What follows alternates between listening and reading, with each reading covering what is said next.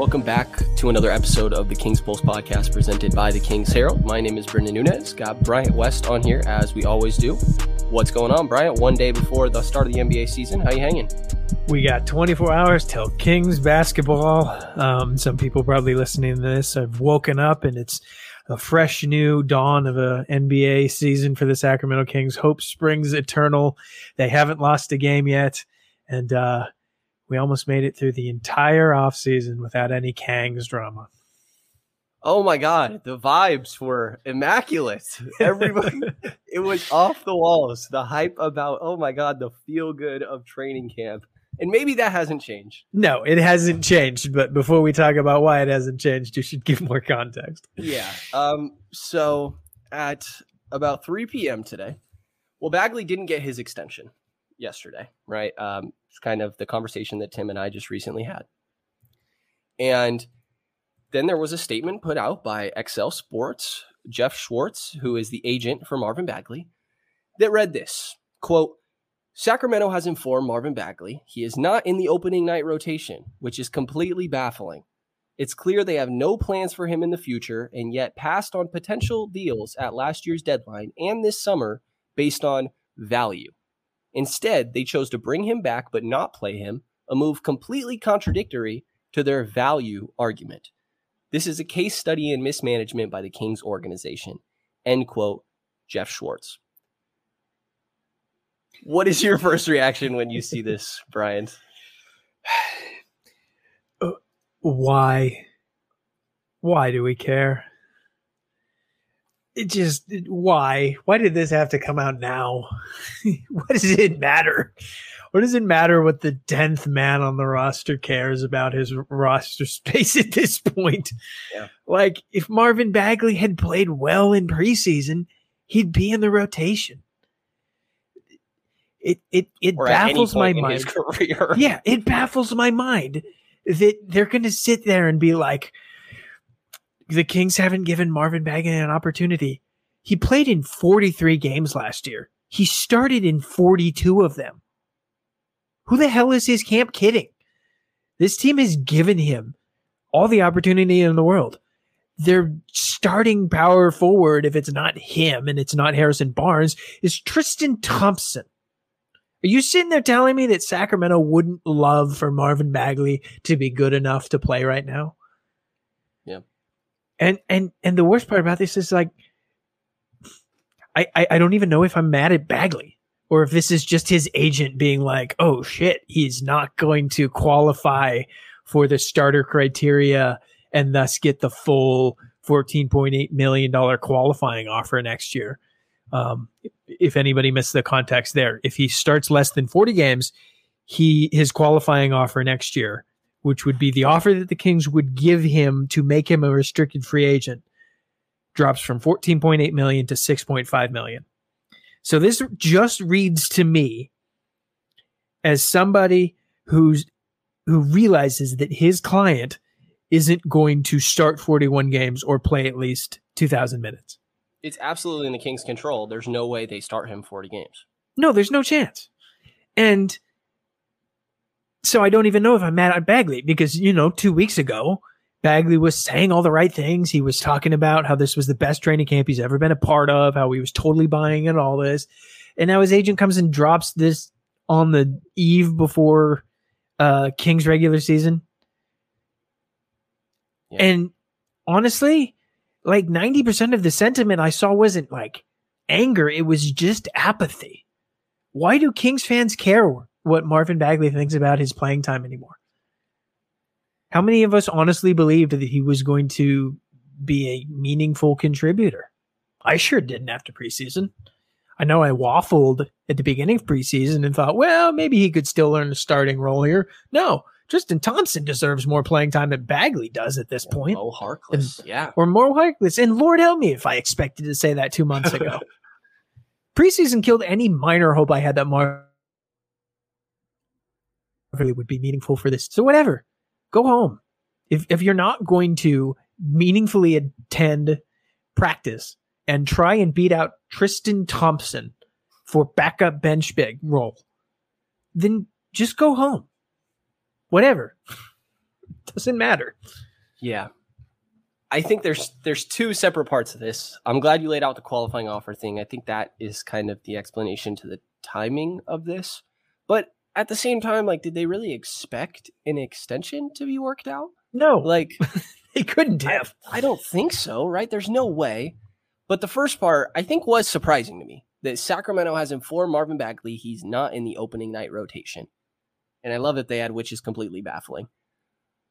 I had said, I think even a couple episodes ago, I'd have Bagley on a super short leash, and I would give him DNPs fairly early on if he's showing that he's still a negative contributor like he has been throughout his career. The Kings don't have time to gift players minutes anymore for the sake of a hypothetical ceiling, because at this point it's all hypothetical. And I still didn't expect him to just not be in the rotation opening night. You know, like, I guess we got some sort of hints. Like, I think it was yesterday, maybe day before, Luke Walton said to media that he was going to run an 8 or 9 man rotation, which was a little weird to me. And when I sat and laid out my 8 or 9, it was pretty obvious that I wasn't including Bagley in that. No, it's either Bagley or it's Thompson. That's how it goes down at this point.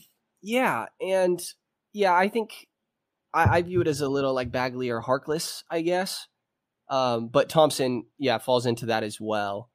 And yeah, I mean, both of those guys, it's like, if Bagley doesn't feel like he can outwork those guys, like, I'm surprised that he wasn't in the opening night rotation. I agree with the decision. I think that Bagley is a negative contributor, and he's given us no reason to think otherwise. Yep. But I'm still shocked to hear that first part. I do want to talk. You talked about does this impact the good vibes earlier? It better not. Like, if this team's vibes were legitimate enough in the first place to where they were all talking about it for the last month, then they should absolutely be strong enough as a team to handle an agent complaining for a dude who wasn't going to be in their core rotation moving forward anyway. Yeah. Like, if this team isn't strong enough to handle this, then this squad wasn't going to last much anyway. So I'm confident they'll survive Marvin Bagley's agent's last gasp of a power play. But if they don't, this team's in a lot worse position than we thought. I know it comes from his agent, but Bagley has to approve this before it goes out, right? Like, yes. Well, we could pretend that his dad wasn't talking for him. Right. But we can't pretend his agent doesn't talk for him. And that PR person who's just making a damn fool of themselves. Right. And it's so funny. There's like videos of him dancing at practice today. Like, everything seems fine. You know, there's not been any reportings of like players, other teammates having issues with Bagley of any sorts or anything like that. You know, it's just kind of been this, I guess you could say, external stuff, which I think Bagley is definitely deserves some critiques for. You know, he could have publicly shut down the previous trade requests from his dad, or said he wanted to be in Sacramento really at any point in his career. But yeah, I mean, it's not like Bagley's blameless in this, which I know that's not what you're saying. Well, not blameless. The point is that Marvin Bagley, his agent, said this. A dude who represents him said this. Yes. There's no way that he tweeted out something so inflammatory without Marvin Bagley seeing it and approving it in some capacity. So the second part is interesting to me, though. It's clear they have no plans for him in the future, and yet passed on potential deals at last year's deadline and this summer based on value. I mean, I kind of understand. I mean, we don't know what that value is, but if the idea is that you don't really value Bagley, then, I mean, you do move on from him. Like, maybe there was, you know, you were waiting for development throughout this offseason and you were hoping to see something more going into this year. And I think that's totally reasonable to expect, or maybe want to potentially see. Maybe, I mean, I don't know how McNair sits there and thinks that the value of Bagley is going to just increase with more time necessarily. Yeah. But I do kind of understand the frustration of, like, if you're not going to play him, then trade him. And if this is accurate, that there were potential deals, then I kind of understand that frustration. But of course, we're never going to know what those deals were. Yeah. If this is going back to last trade deadline, and we don't know this without seeing any hypothetical deals. That's, I guess, just the downside of having a general manager who holds his cards so close to his vest and has a really set expectation for his players' values. So he may have thought that Marvin Bagley trading him, he needed more value coming back.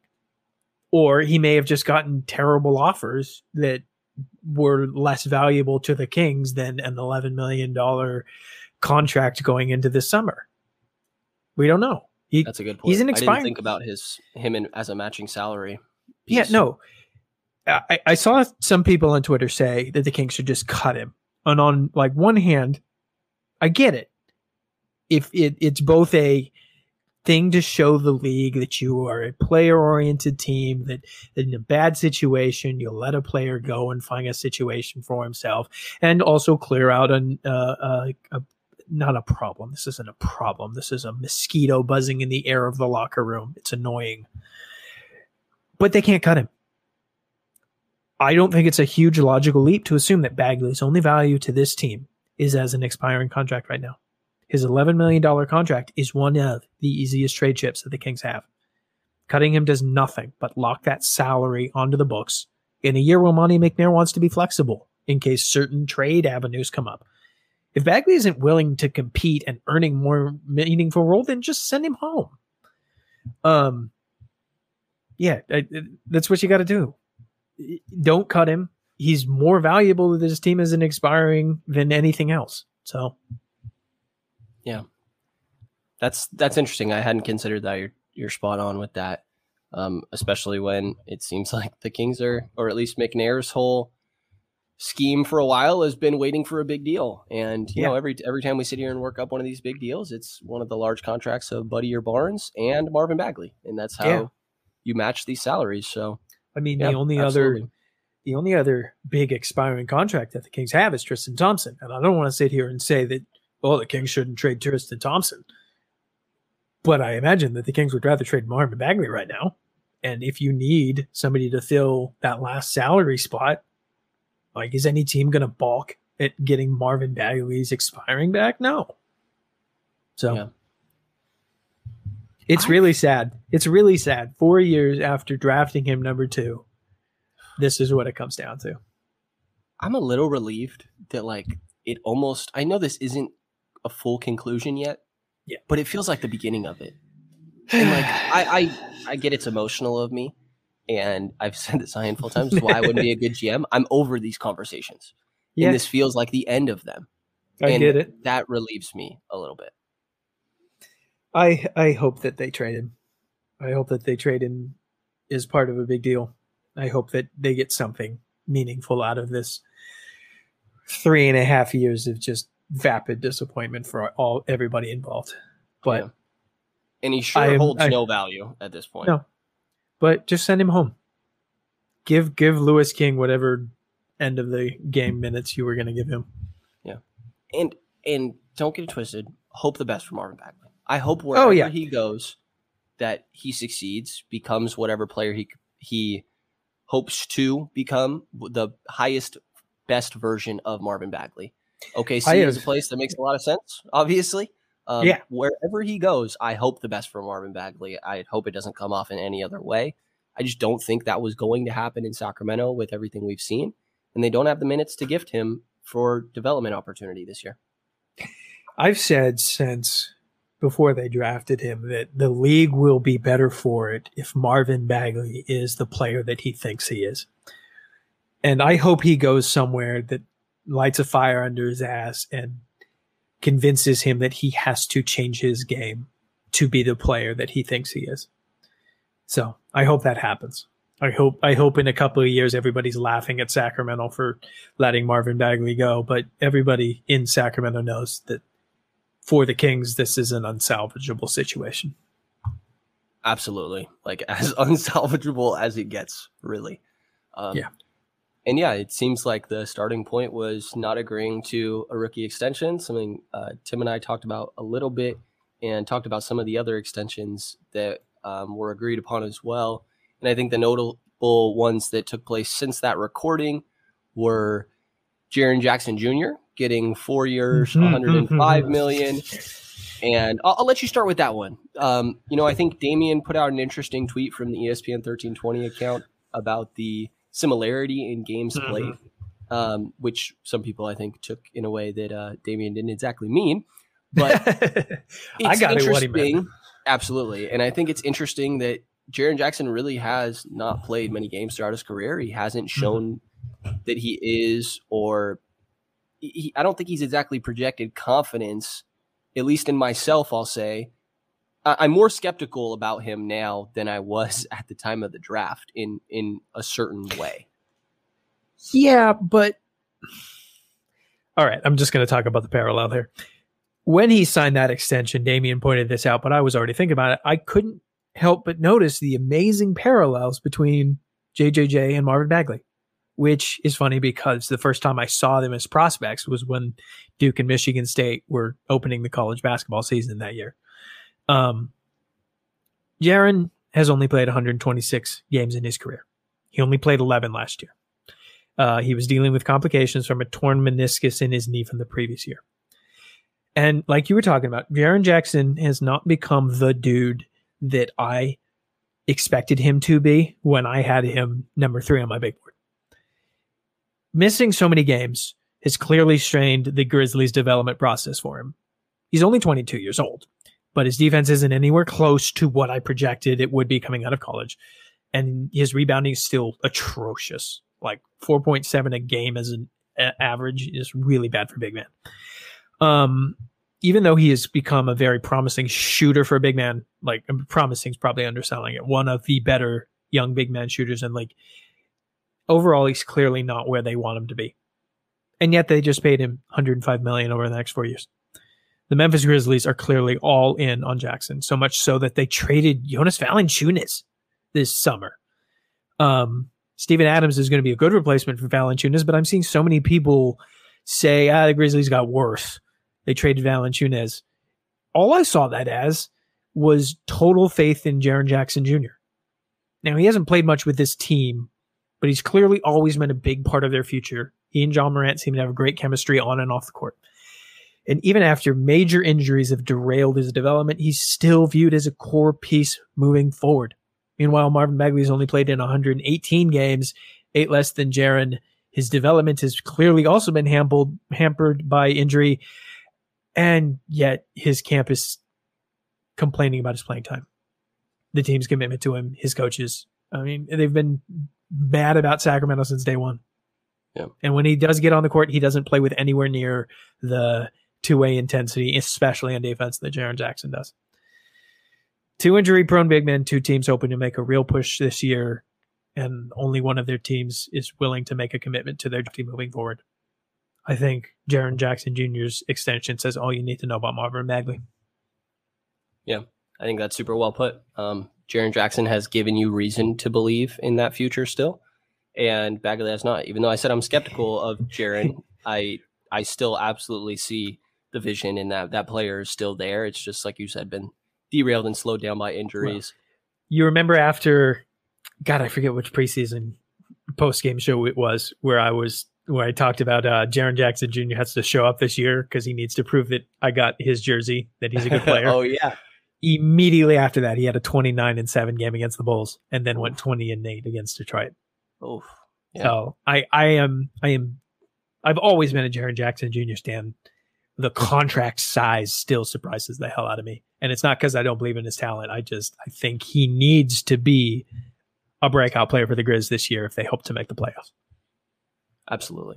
And yeah, I'll say real quick before we move on to a different rookie extension, that what stood out to me about like the Valanciunas deal, willingness, like it seemed like the main return was moving up in the draft. And then we also saw the Grizzlies, that being trade away Patrick Beverly and acquire Jarrett Culver. I want to say Chris Dunn ended up making their roster. No, he got cut. Oh, he did not. Got cut.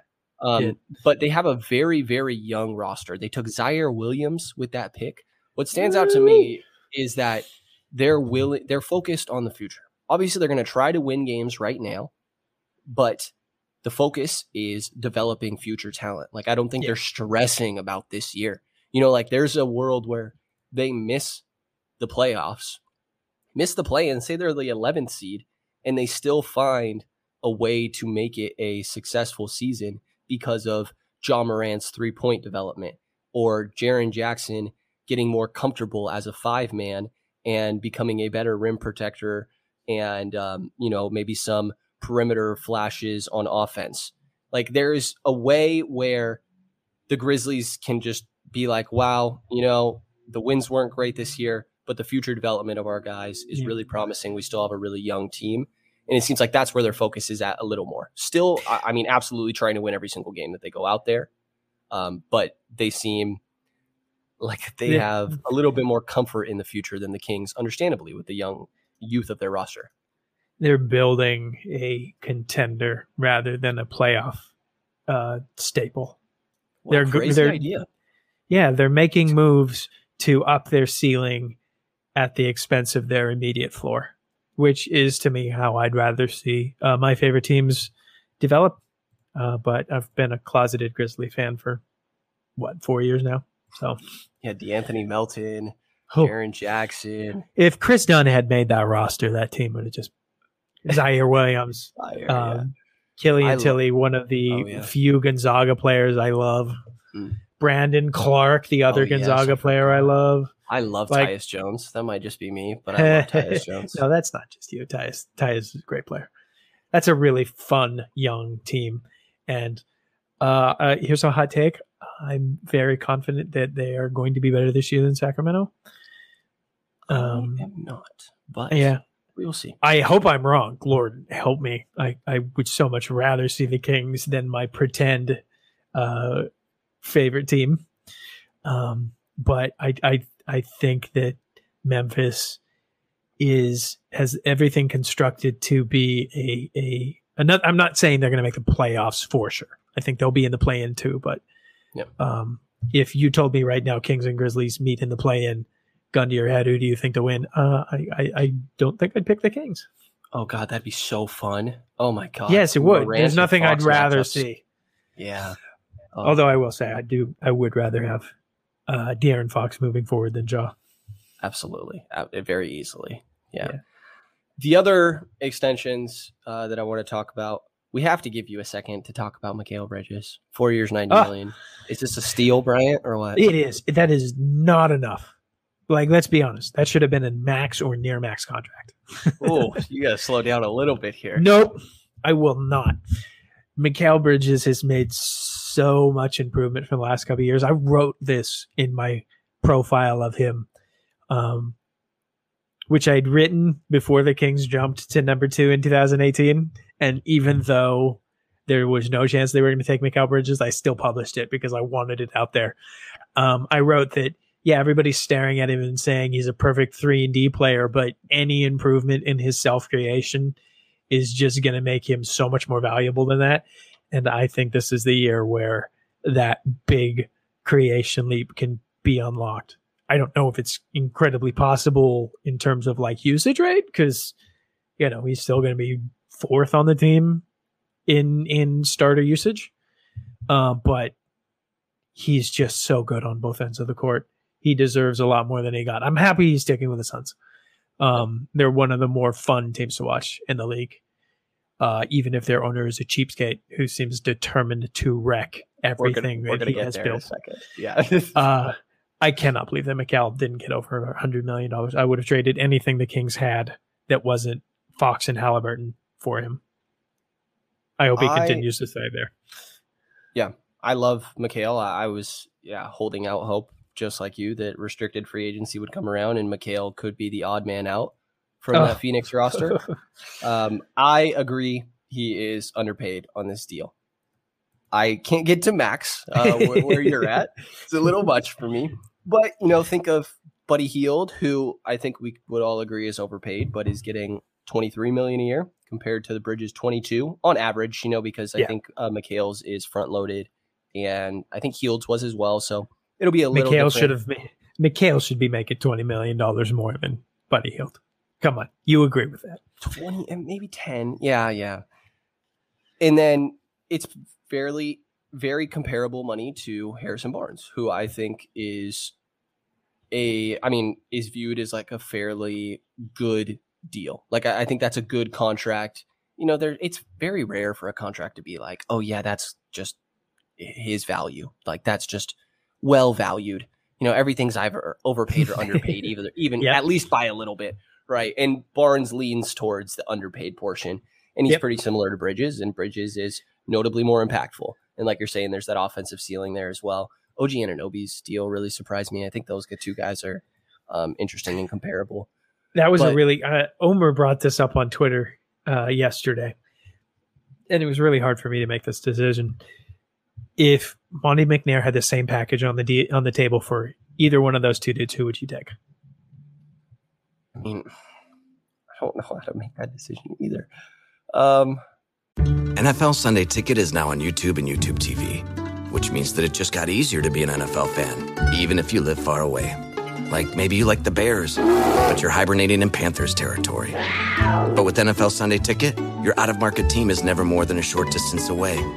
Specifically, the distance from you to your remote control. NFL Sunday Ticket, now on YouTube and YouTube TV. Go to youtube.com/presale to get $50 off.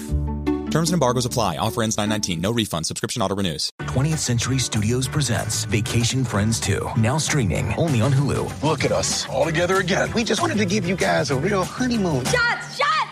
What? Now streaming. Dad! He was just released from jail. Where can I get a drink around here? Back on vacation. This place is nice. It's drug lord nice. I'm sorry, drug lord nice? With more baggage. Ever since he showed up, he turned this relaxing vacation into total chaos.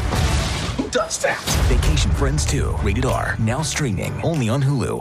I will let you think about it while I talk. I picked Mikhail just because on a team with De'Aaron Fox, I'm always going to prefer the more proven shooter.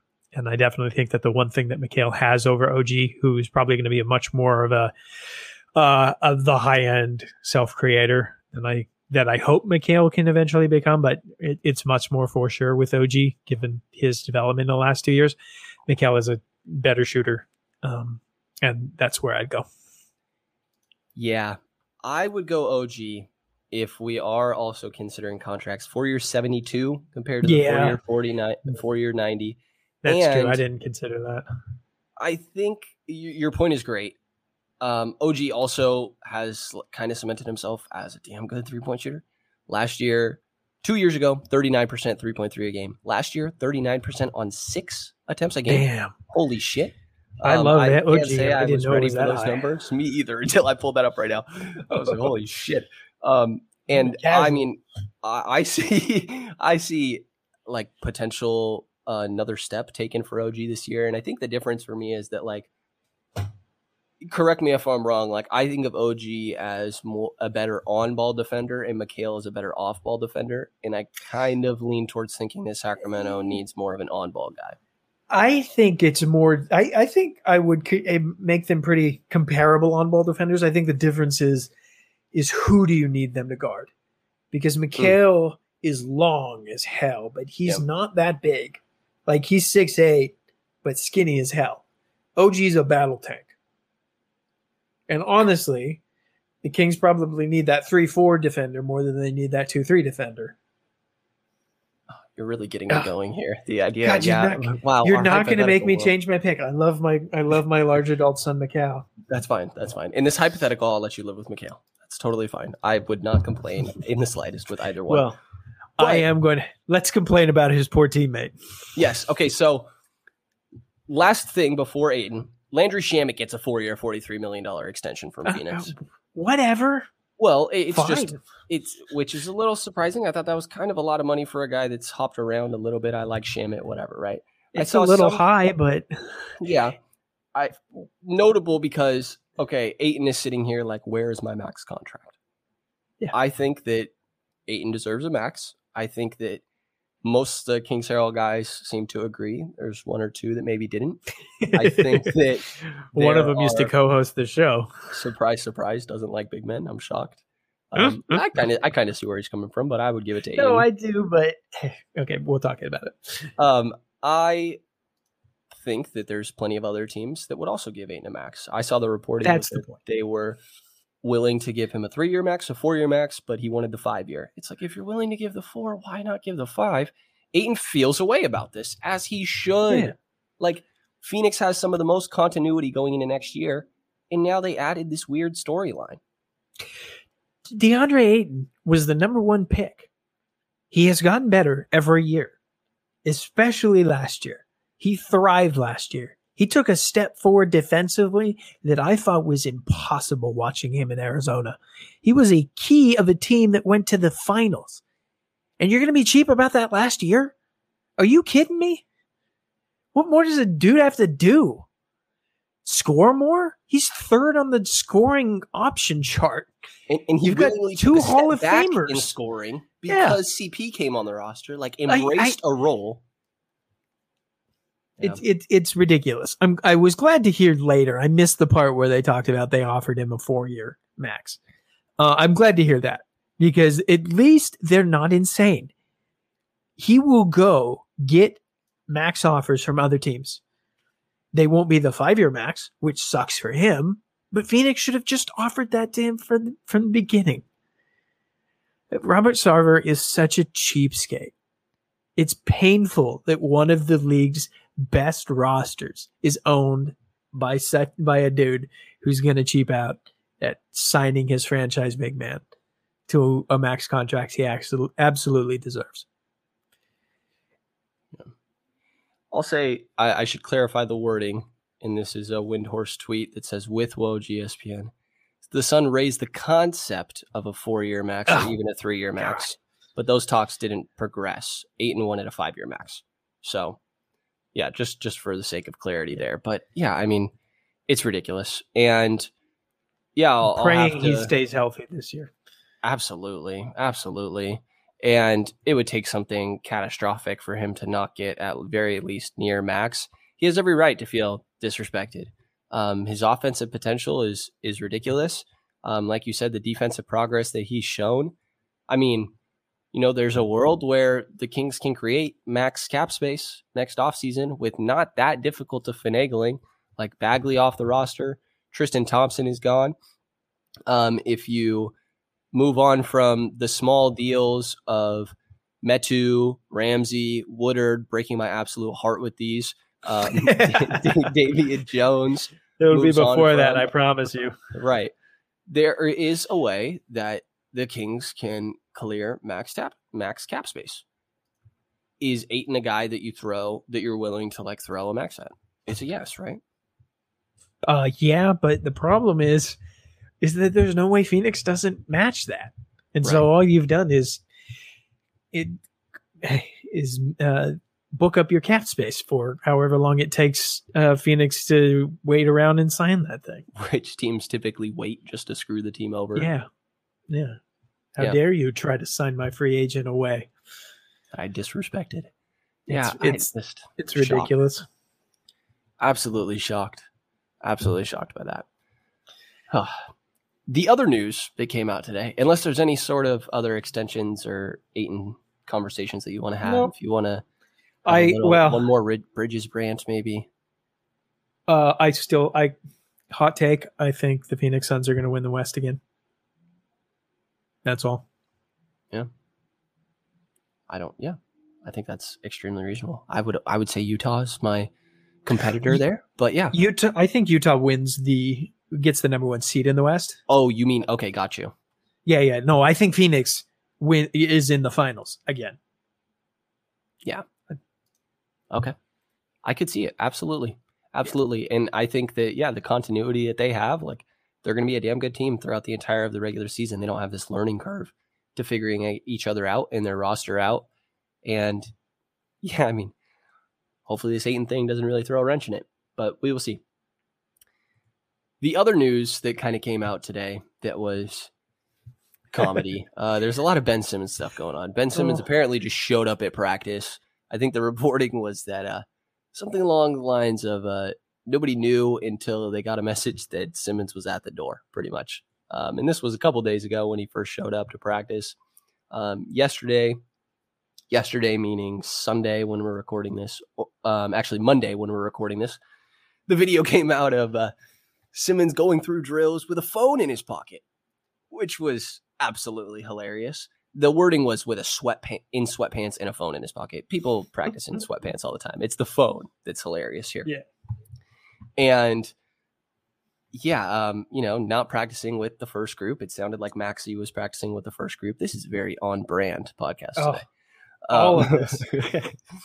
All my large adult sons are thriving.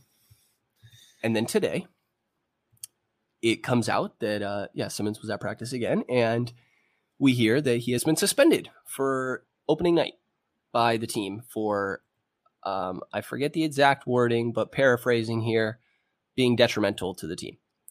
And Shams gave us a little insight, and this was, I audibly chuckled when I read this tweet the first time. It's so funny to me. Sources: Doc Rivers asked Ben Simmons to join a defensive drill today. Simmons refused. Rivers asked again. Simmons said no again. Rivers then told Simmons he should go home, and Simmons dropped the ball and left. It sounds like he was looking for a reason to go home, not going to lie. Oh, he absolutely was. What did the Sixers think was going to happen? Did they really think he was just going to come back and play basketball? What gave you that idea? He's only here to make his money. Yeah. Just send him home. You're not going to improve his trade value. All this is going to do is Daryl Morey is gambling with a year of Embiid's prime and the terrible vibes that this is putting on this team. Because unlike Marvin Bagley, Ben Simmons isn't the Sixers' 10th best player. Daryl Morey is risking a season of Embiid's prime because he doesn't want to lose a trade. Just come on. Send the dude home and then trade him. Yeah. I think I'm with you.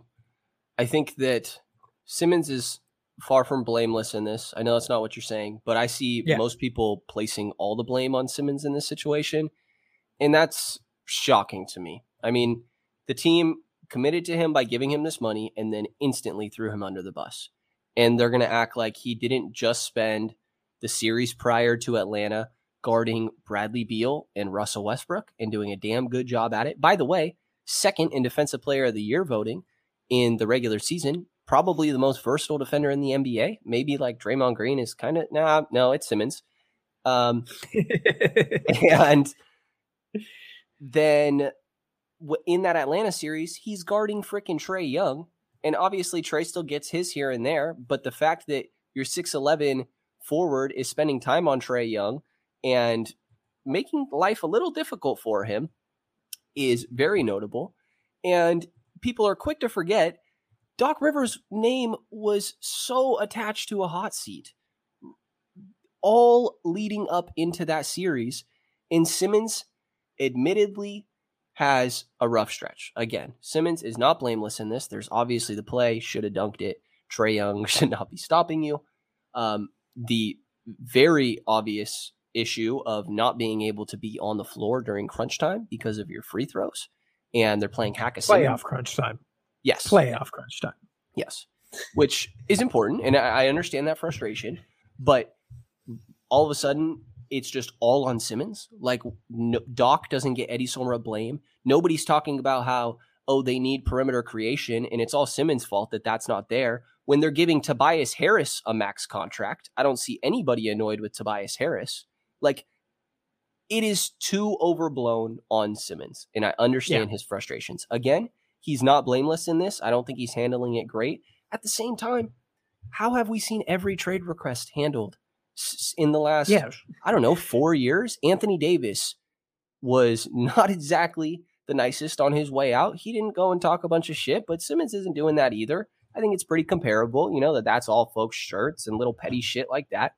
James Harden, showed up and played pretty half-ass first couple games of the season. He showed he still got it pretty much, but didn't show up in great shape, and then played really, really half-ass the next, I think he only ended up playing like 10 games that year. Jimmy Butler, I mean, we all know the Jimmy Butler story. This is kind of, if a player wants out, this is the way that they kind of have to go about it. And I think Simmons has every right to want out. How are you going to sit there, offer him this contract, showing that you're committed to him, and then instantly go back on that commitment by saying, I'm not sure he's the point guard of the future for this team? And you could have apologized right after. But there was never a, my bad, that was an emotional statement by me. It was, oh, no, that was taken wrong by the media. Which is absolutely ridiculous. We all heard, Doc. Everything about this just needs to be quickly resolved with a trade in the next few days. Just get it done. It's not going to help anybody. Nobody's going to up their, or I doubt the teams are suddenly going to be like, okay, now I'm going to offer you that all-star that you wanted. Right. If anything, teams might want to wait a sec to see what they have, right? Like that's kind of been the reporting with the Kings, which who knows the validity of that, right? Or why that's being told to reporters for various reasons. But well, it's the right thing to say for the locker room. Of course. Yeah. But I still think that Sacramento is a damn good landing spot. I know I guess all of what I was saying is that I don't view Ben Simmons as some diva. It seems like a label that's getting thrown on him. Mm-hmm. I understand where he's coming from. I don't think he's handled it great, but I don't think you can point to many stars that won out of their situations that have. I don't think you can demand a trade and not get it and find out a way to not play basketball without looking to the general basketball audience like a diva. There was no way that Ben Simmons could have done this without a bunch of fans just blaming it all on him. Right. I mean, Jimmy Butler was labeled like a locker room cancer, a diva. And now he's like the heart and soul of the frickin' Miami Heat. Like a leader that most people probably want in their locker room. I don't hear any issues with the Lakers and Anthony Davis. The Nets are damn glad to have James Harden on their roster. I don't think this is something that just carries over to wherever he goes next.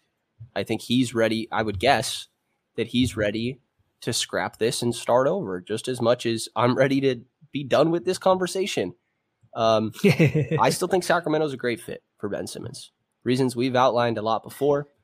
Horrible defensive team. That's exactly Simmons' strength in a position that the Kings greatly lack. And they have offensive creation to put alongside him. Yeah, Ben Simmons still remains to me the one way that this team can absolutely jumpstart their rebuild moving forward. But it's just every time that a new Ben Simmons report leaks, I imagine that there are a bunch of fan bases like this, but I'm really sick of the two-sided nature of the Ben Simmons discussion on King's Twitter, because it's either he's an absolutely terrible player or yes, go trade for him. Yeah. There's very minimal middle ground. Yeah. And the outlier, the thing that has to improve is the free throw shooting. That's the one for me. I don't really care about the 3-point shooting. That'd be great. But it's the free throw shooting. Nobody should trade for Ben Simmons assuming he's ever going to shoot. We know it. Yeah. We know he's not going to shoot. Forget him. So, there's a different feeling around Davion Mitchell right now after everything we've seen. Well-deserved to this point. Absolutely. And I share that feeling. I think Aki tweeted it the other day. Davion Mitchell's yet to play a real game for the Sacramento Kings, and he's already one of his favorite players. I think a lot of people share that sentiment. It's very understandable. After one of those preseason games, he's seen shooting around. Yeah, the energy is ridiculous. Fox is already talking about him with Marcus Smart, Drew Holiday as an on-ball defender, which, talking up your teammate. But, I mean, Davion's given me enough reason to be maybe that's true. So, if you're sitting talking about Ben Simmons, and we won't talk about it all too long, but he was in the news today, so I feel like this is warranted. Is there a situation, we know Halliburton and Fox are off the table. We'll leave that conversation at that. Is Davion Mitchell somebody that you view as off the table when it comes to Ben Simmons? I think it's very telling that of all the reports we've heard that Fox and Halliburton are off the table, we've never heard that for Davion. If I was Monty McNair, I would make every possible offer that didn't include Davion, because Davion's value to this team is more than just his fit on the roster.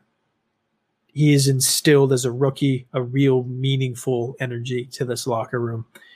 And Lord knows, I went from a dude who said I would not take him at 9 to let's start him at small forward in game 1. Same. So if it came down to it, if I'm Monty McNair and Daryl Morey calls and says, I am going to trade him to insert team here unless you give me Davion and insert other pieces to make it a reasonable deal. If that's what it came down to, I would include Davion Mitchell. But I understand any fan who says otherwise, not because of who Davion is, but because of who Ben Simmons is. I don't want to get into the minutia of Ben Simmons' personality, because I agree with you. Dudes don't demand trades and go to other teams and wreck them. But there is truly a risk with Ben Simmons, given that Sacramento has never been a place where questionable talent thrives. I understand anybody who looks at the Sacramento Kangs and says, I don't want to take a risk on Ben Simmons. If I was Walden, I'm starting Davion Mitchell tomorrow. So there's the full circle there. I don't want to trade Davion Mitchell for Ben Simmons. I would trade Davion Mitchell for Ben Simmons. If my way to a star is Davion Mitchell, hey Davion, thanks for everything you've done. Wish you nothing but the best. And I hope that people cold take that last 2 minutes in a couple of years. Yeah, I agree with what you said.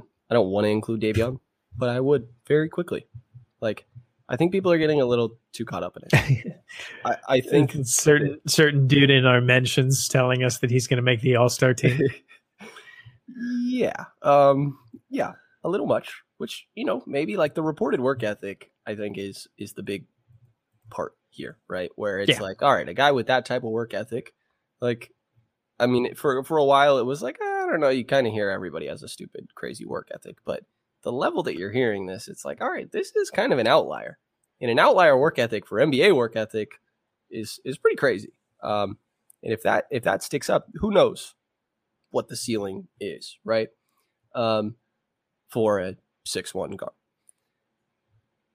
But Ben Simmons is 25 years old, 6'11", and for the size he is, ridiculously, you don't even have to say for the size he is, ridiculously athletic, so mobile, moves his hips so fast, has an argument for the best defender in the league at 6'11". I love the way Jackson Frank worded it, can guard 1.5 to 4.5. There's some 1s and 5s he can't, but there also are some that he can. And he's a 25-year-old. It's a 3-time All-Star, whatever. You want to say Eastern Conference, whatever. It was the best team in the East. I get he had an MVP candidate alongside him, but he was a big part of second best player on the best team in the East. 3-time All-Star, 2-time All-Defense. And as you laid out, I understand people feeling weird about, I don't know about taking a questionable personality, and I say that hesitantly because how do we really know, into Sacramento. My argument would be the whole Kangs thing. When can you get a talent like this to Sacramento? You can't. That's my point of view. It's happened one time in the last 25 years. I mean, we would be happy if Davion. We'd be happy if Davion turned out Ben Simmons level production. I know people are going to hate to hear that, but that would be a ridiculously good outcome. It would be an historic development. Absolutely ridiculous. Yeah, you have to be willing to include Davion Mitchell. I understand it. Like you said, do everything you can not to, because the on-court production is promising. The offense, I think, is unexpected that we've seen in preseason. I think of that Portland game, 6 threes. off the dribble creation, which should just continue to grow. And we obviously know what he does on defense. We've been surprised him guarding up. He's answered a lot of the questions already, and it's preseason, so I guess maybe not answered, but giving us an idea of, okay, maybe this could work, sort of thing. But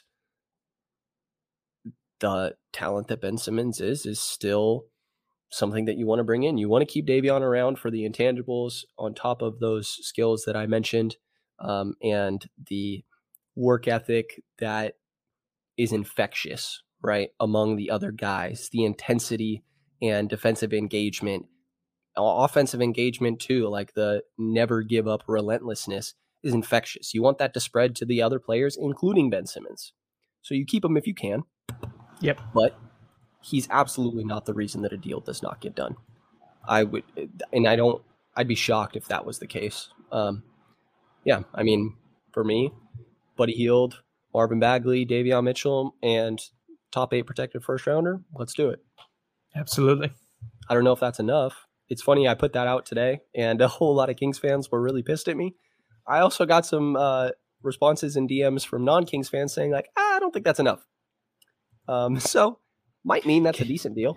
I usually feel like if you upset both sides. Are you telling me that us as Kings fans overrate our players? What? What are you telling me? Whoa. That can't be right. I think there was some reporting today that the Sixers are still wanting a star in return, right? Which is never going to happen. They ain't getting one. No, but I will say that if you don't include Davion and it's 2 first rounders and a pick swap, that the Sixers can hold on to that along with Buddy Hield, and then maybe use Buddy Hield as that matching salary at the deadline, or maybe it becomes Tobias Harris, however they decide to do it. And then you just kind of wait out. Do one of Damian Lillard or Bradley Beal grow discontent with another year of nothing has changed? And then all of a sudden they're out at the deadline. Kings draft picks got to be looked at as damn valuable around the league. So if Monty McNair gets that done, I said this months ago and I'll say it again, I will build him his own statue. Absolutely. I'll do it myself. Yeah, we'll be out there grinding. I'm all for it. Yeah. And oh my God. Yeah. Can I just dream about the idea of Fox, Halliburton, Mitchell, Simmons, and Ayton? Like, Are you kidding me? Oh my, they can trade for Simmons and have this match. Oh my God. Like, what I wouldn't give to go from the defense we just had to sit through. Could they? Are you sure that they'd still have James Hand laid this out for me. I will. Okay. I'll sit through and I'll go through the cap sheet more in depth and make sure. But Ham laid out for me in that episode that they could make this trade because, that they can make the cap space, assuming that Barnes and Buddy are on the roster. Like their contracts are already extended. Yeah, okay. That's true. So, well, shout out to our buddy James Ham. Absolutely. One of the best Kings reporters. Absolutely. We were talking about the Suns dropping the ball with DeAndre Ayton. NBC Sports California dropped the ball with James Ham. He should have been given a lifetime contract. I know he'll land somewhere, but Jesus Christ. Yeah, ridiculous. James said he has something else coming, and just make sure anybody listening, follow James and whatever he's doing. Yeah. I'd be shocked if anybody's not, but yeah, like you said, best in the business, one of the best in the business. About as all right, you ready for our overtime question? Yes, and at some point I'm going to work a sound piece in here for the beginning of our overtime. But yes, lay it out there. Oh, real quick, I'll say who it's from. It's the same one as last time. It is Ryan Hobbs at Kangs, Kangs, or no, KANGZ to Kings, KINGS. And appreciate Ryan submitting this. Any listeners that have overtime questions, suggestions, appreciate those, because sometimes right before these episodes, we're like, oh shit, we need an OT question. And the would you rathers that we run into on Google are interesting, let me say. But what do you got? All right. Would you rather fight 1 bear-sized hamster or 20 hamster-sized bears? I think this is a really easy one for me, so I'm going to let you go first. It's so easy. This is so easy. I thought of mine pretty quick too, but I'm going with a bear-sized hamster. I think that 20 hamster-sized bears would fuck up your ankles. Like, oh my! Are you kidding God. me, Brendan? They would destroy your ankles. I never disagreed with you more. No. So I talked to somebody about this not too long ago, earlier today before we recorded this. They're like, you could just step on those bears, and I'm like, yes, you could. I have small feet. I don't know, like 20 is a lot. Like, if we have you open room where I can separate them, like I'm assuming they're all attacking me at the same time. Yes, but at the same time, do you think a bear in real life, if a bear suddenly looked up and there was a 400-foot tall human, you think that bear is going to attack its ankles? I guess no, it's going to run away. I guess. Okay, so I guess this is where I was wrong because I'm assuming that these animals have something against us. Okay, like well, if they got rabies, I'd still pick the 20. I am putting as much space between me and the 20 rabid bear hamsters and picking them off one by one as I can. You can kill it just by punting it. Yeah, I guess you're right. I mean, I don't know. In my mind, like I don't see them picking them off one by one. Like I feel like they're all coming at you at the same time. I'd rather be able to focus on one thing. No, I run as fast as I can, get some distance between me and the hamsters, turn around, and do my absolute best to fight one, and then put some space in between me and them, and fight another one. And all I got to do is kick them against a wall, and they're dead. Have you ever had a hamster? I didn't, but I had cousins who did, and those fuckers died for no reason at all. So tiny mammals. The big hamster bear just died for no reason. Is what you're telling me?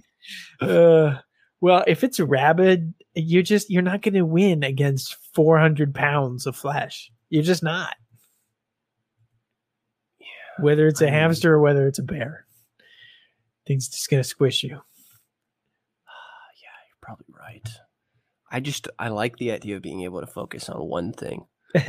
Instead of having 20 of them at my ankles. Yeah.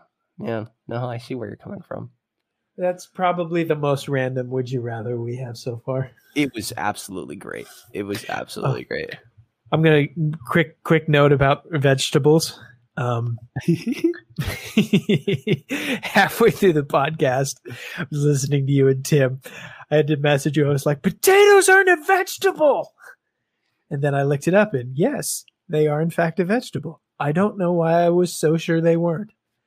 But you guys were absolutely right. It's a potato. And if I can't have a potato, it's an onion, but I don't want an onion because they're probably slicker. Yeah. Tim's answer killed me. He's like, well, I looked up the pounds. How many pounds a baseball weighs? I'm like, oh, Jesus Christ. This is Tim. Yeah. Just funniest thing to me when people are like, Tim, you don't know what you're talking about. Tim has put more research into every minute fact that he puts out in the world than you have on anything in your life. Yeah, I'm like, yes, you're not. Well, except for his food takes, because those only have one point of reference, which is his food palette, which is clearly terrible. Yeah, he puts in the effort, but somewhere something messed up his taste buds. Yeah, I mean, and we all have a taste for the king, so I don't know what that says about us. So we have terrible taste in franchises. Yeah, I'm gonna throw you one other of these OTs real quick because it's a super quick one that I don't think will ever make its own. How many holes does a straw have? Infinite. Infinite. Wow. Yeah. Well, I never expected that answer. Yeah. If the point of the question is to ask how many circles in a undefinable space have. Thus, the answer is infinite. Wow. I guess this could have been its own OT. I thought this was this. Wow. That is a great answer, Brian. You explained it to where I actually agree with you. Like, whoa. I mean, I'm still going to go with one. It's either one or it's infinite. It's not two. Wow. It's either one or it's infinite. Wow. You blew me away with that one. That is a great answer. Yeah, you're absolutely right. Oh, God. Yeah. So I hope that anybody listening to this before the Trailblazers game, that it goes well, obviously. I'm very curious to see how Davion does against Damian Lillard, CJ McCollum. Davion mentioned that during his time at Baylor, he just watched Damian Lillard nonstop. And he talked about how he just wants to kind of throw something his way he's never seen before. But start him and playing him straight against Dame. Do it. Go all in. I'm ready. And we'll see if we are able to recognize his welcome to the NBA moment, because it seems like it could happen in this game. Oh, so we'll see. But we also plan to record and upload a little reaction, a quick reaction to game one. We won't usually do reactions after every single game, but opening night, I think it's fitting. So stay on the lookout for that as well, and take a look at King's Herald for all the great work going on there. And now that the season is fully here, it is underway. All the content is ramping up and improving, and we're getting more and more. I'm going to have a piece not too far out here about Tyrese Halliburton and how opponents know what to expect from him now going into a big year 2 for him, that we're already keeping a close eye on for what his potential ceiling could be after he kind of wrecked our previous idea with his stellar performance last year. And yeah, I'm sure all the guys at the King's Herald have great work going on. You sound like you want to say something. No, I was coughing. I apologize. Oh, gotcha. No, you're King's good. Herald is great as always. Follow everybody except him. Yes, everybody except him, especially Moran and Omer. Like, they just deserve more love. Absolutely. Yeah. And take a look at the Patreon to support local independent Kings coverage. And if you enjoyed this episode of the Kings Pulse podcast, please subscribe, rate, and review. And you'll hear from us again in the next couple of days.